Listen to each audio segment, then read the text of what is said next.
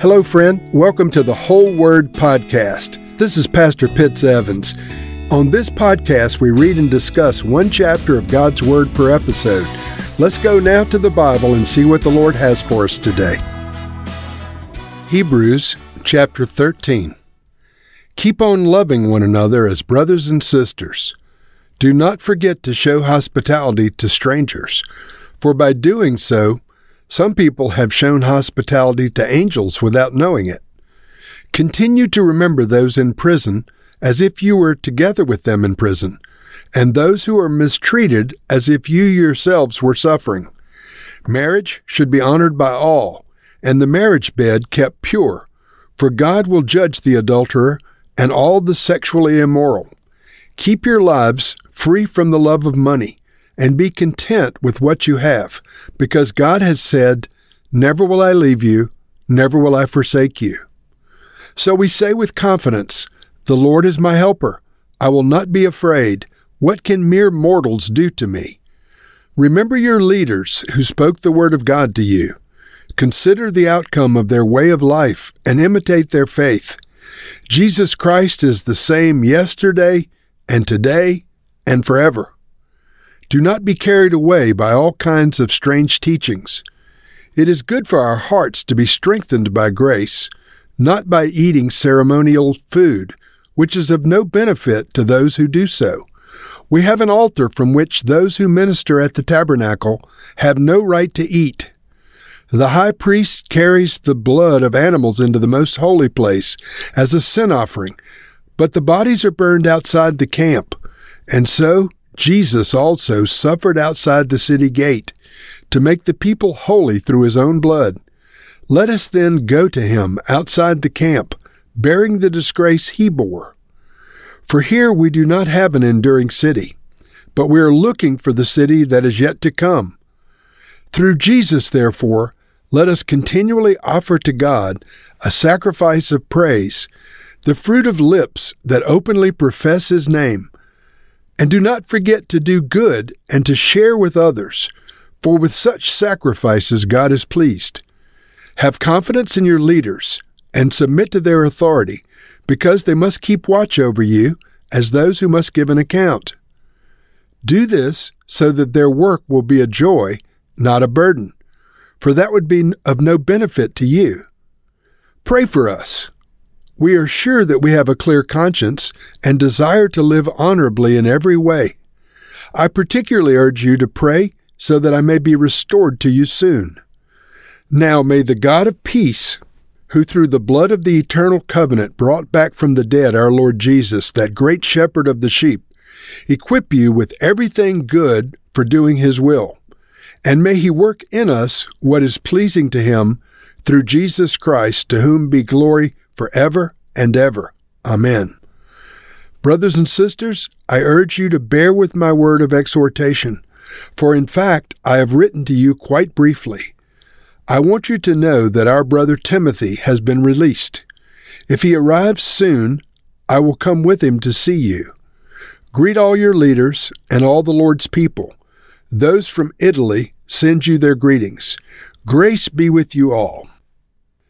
This chapter contains a lot of wise, practical instruction for all believers for all time. It starts out in verse 1 by saying, "Keep on loving one another as brothers and sisters." That is something that we need to be reminded of constantly in fellowships, in churches, in parachurch groups, home groups, in families. We need to be reminded that loving one another is a commandment from the Lord. In fact, Jesus said that to love God and to love our fellow man, on these two things the whole Bible is based. And so keep on loving one another as brothers and sisters. This is the first instruction. The second one is, do not forget to show hospitality to strangers. Now that's interesting. So I don't know how many of you are hospitable to strangers especially, but the Bible says we should not forget to show hospitality to strangers. And it goes on to say that by doing so, some people have unknowingly entertained angels. And so I don't know for a fact that I've ever had an angel interact with me and pretend to be a human being or a stranger. I have gone out of my way to do things for strangers from time to time. Because I'm aware of this verse, I've been on the lookout for strangers that might be angels, but I don't think I've ever encountered any. It's possible I have. Perhaps we'll get to heaven and find out that we really were interacting a lot of times with those that we thought were humans and strangers to us were actually angels that the Lord had sent among us for perhaps our testing, perhaps for instruction, perhaps for, reasons we don't know.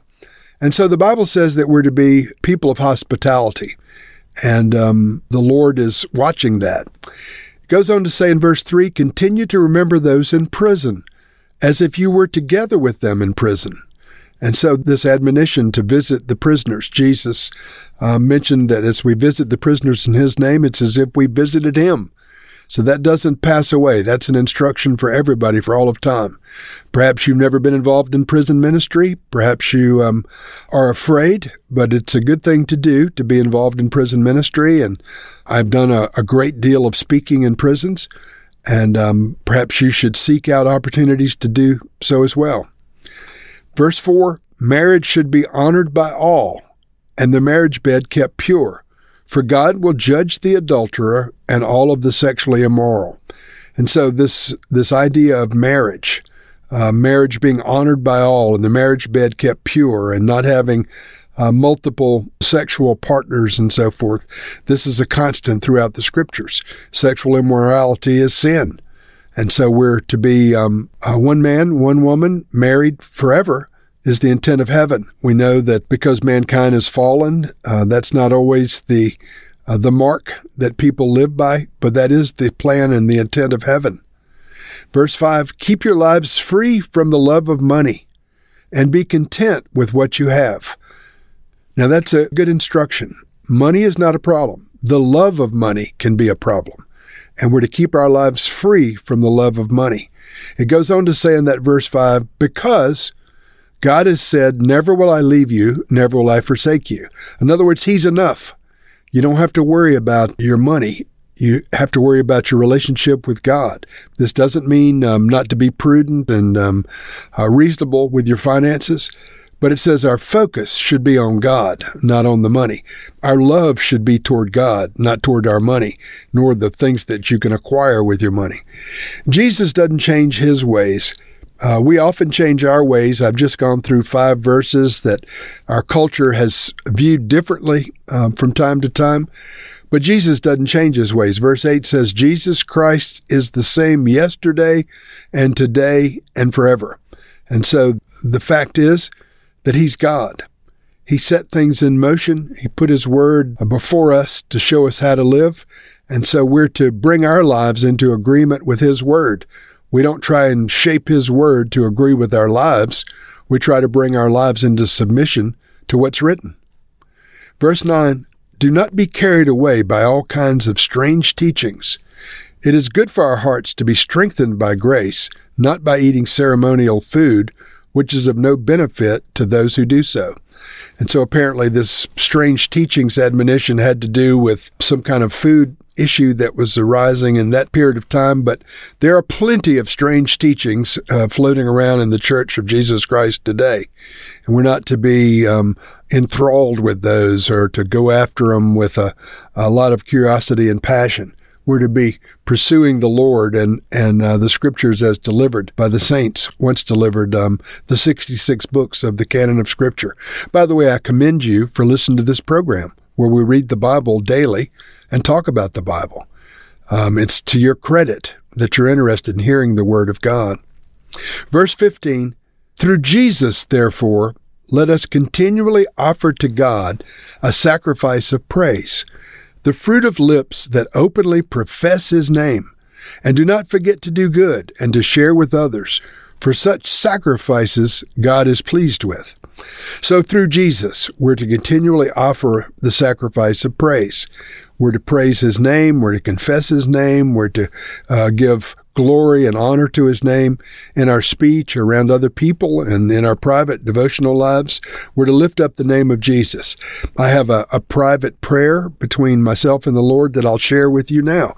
I have prayed often, and I will continue to pray that the Lord would give me the grace for the last word I speak before I pass into eternity would be the name of Jesus. Now, I'm not planning to die anytime soon, but I would like for my last word to be Jesus. And so I pray that will be the name that I can offer. I can praise and adore openly before I pass from this reality into glory. It goes on to say, do not forget to do good and to share with others, because this is pleasing to God. And we are to be generous people. We are to be people of righteousness and righteous acts. The writer then says that we're to obey our spiritual leaders and to pray for them. And as a spiritual leader, as a pastor, I really solicit your prayers. I need your prayers. I do the best I can, and I try to live honorably, but I need your prayers to hear clearly from God and to follow the Holy Spirit properly and to discern what the Lord is saying from the Scriptures.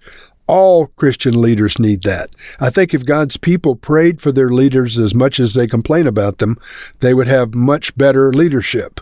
And so I'm not saying that about my church, but about the universal church. Often people are more quick to complain and to criticize than to pray. And so pray for leaders in Christ. It's very important. Now, this chapter ends with an apostolic blessing. Actually, it goes on a little bit after the apostolic blessing. But I want to just speak this apostolic blessing over you and over the metro region today and finish up this program today with this blessing. And so the position of a disciple to receive a blessing is to lift up your hands toward the person blessing.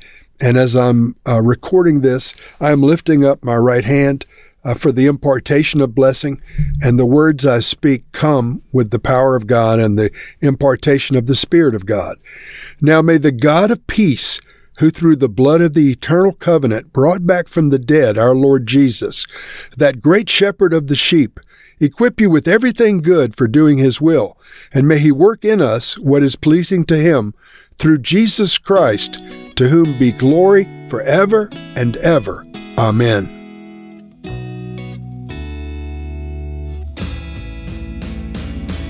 Thank you for listening to this episode of The Whole Word. It was brought to you by Whole Word Fellowship and the Northern Virginia House of Prayer. If you were encouraged, please share our podcast with your friends. We'd also appreciate it if you'd hit subscribe in your favorite podcast app and take a few moments to write a review. If you'd like more information on our church and our ministry, you can go to wholeword.net or wholewordpodcast.com for more information. Thank you again, and may the Lord Jesus bless you today and always.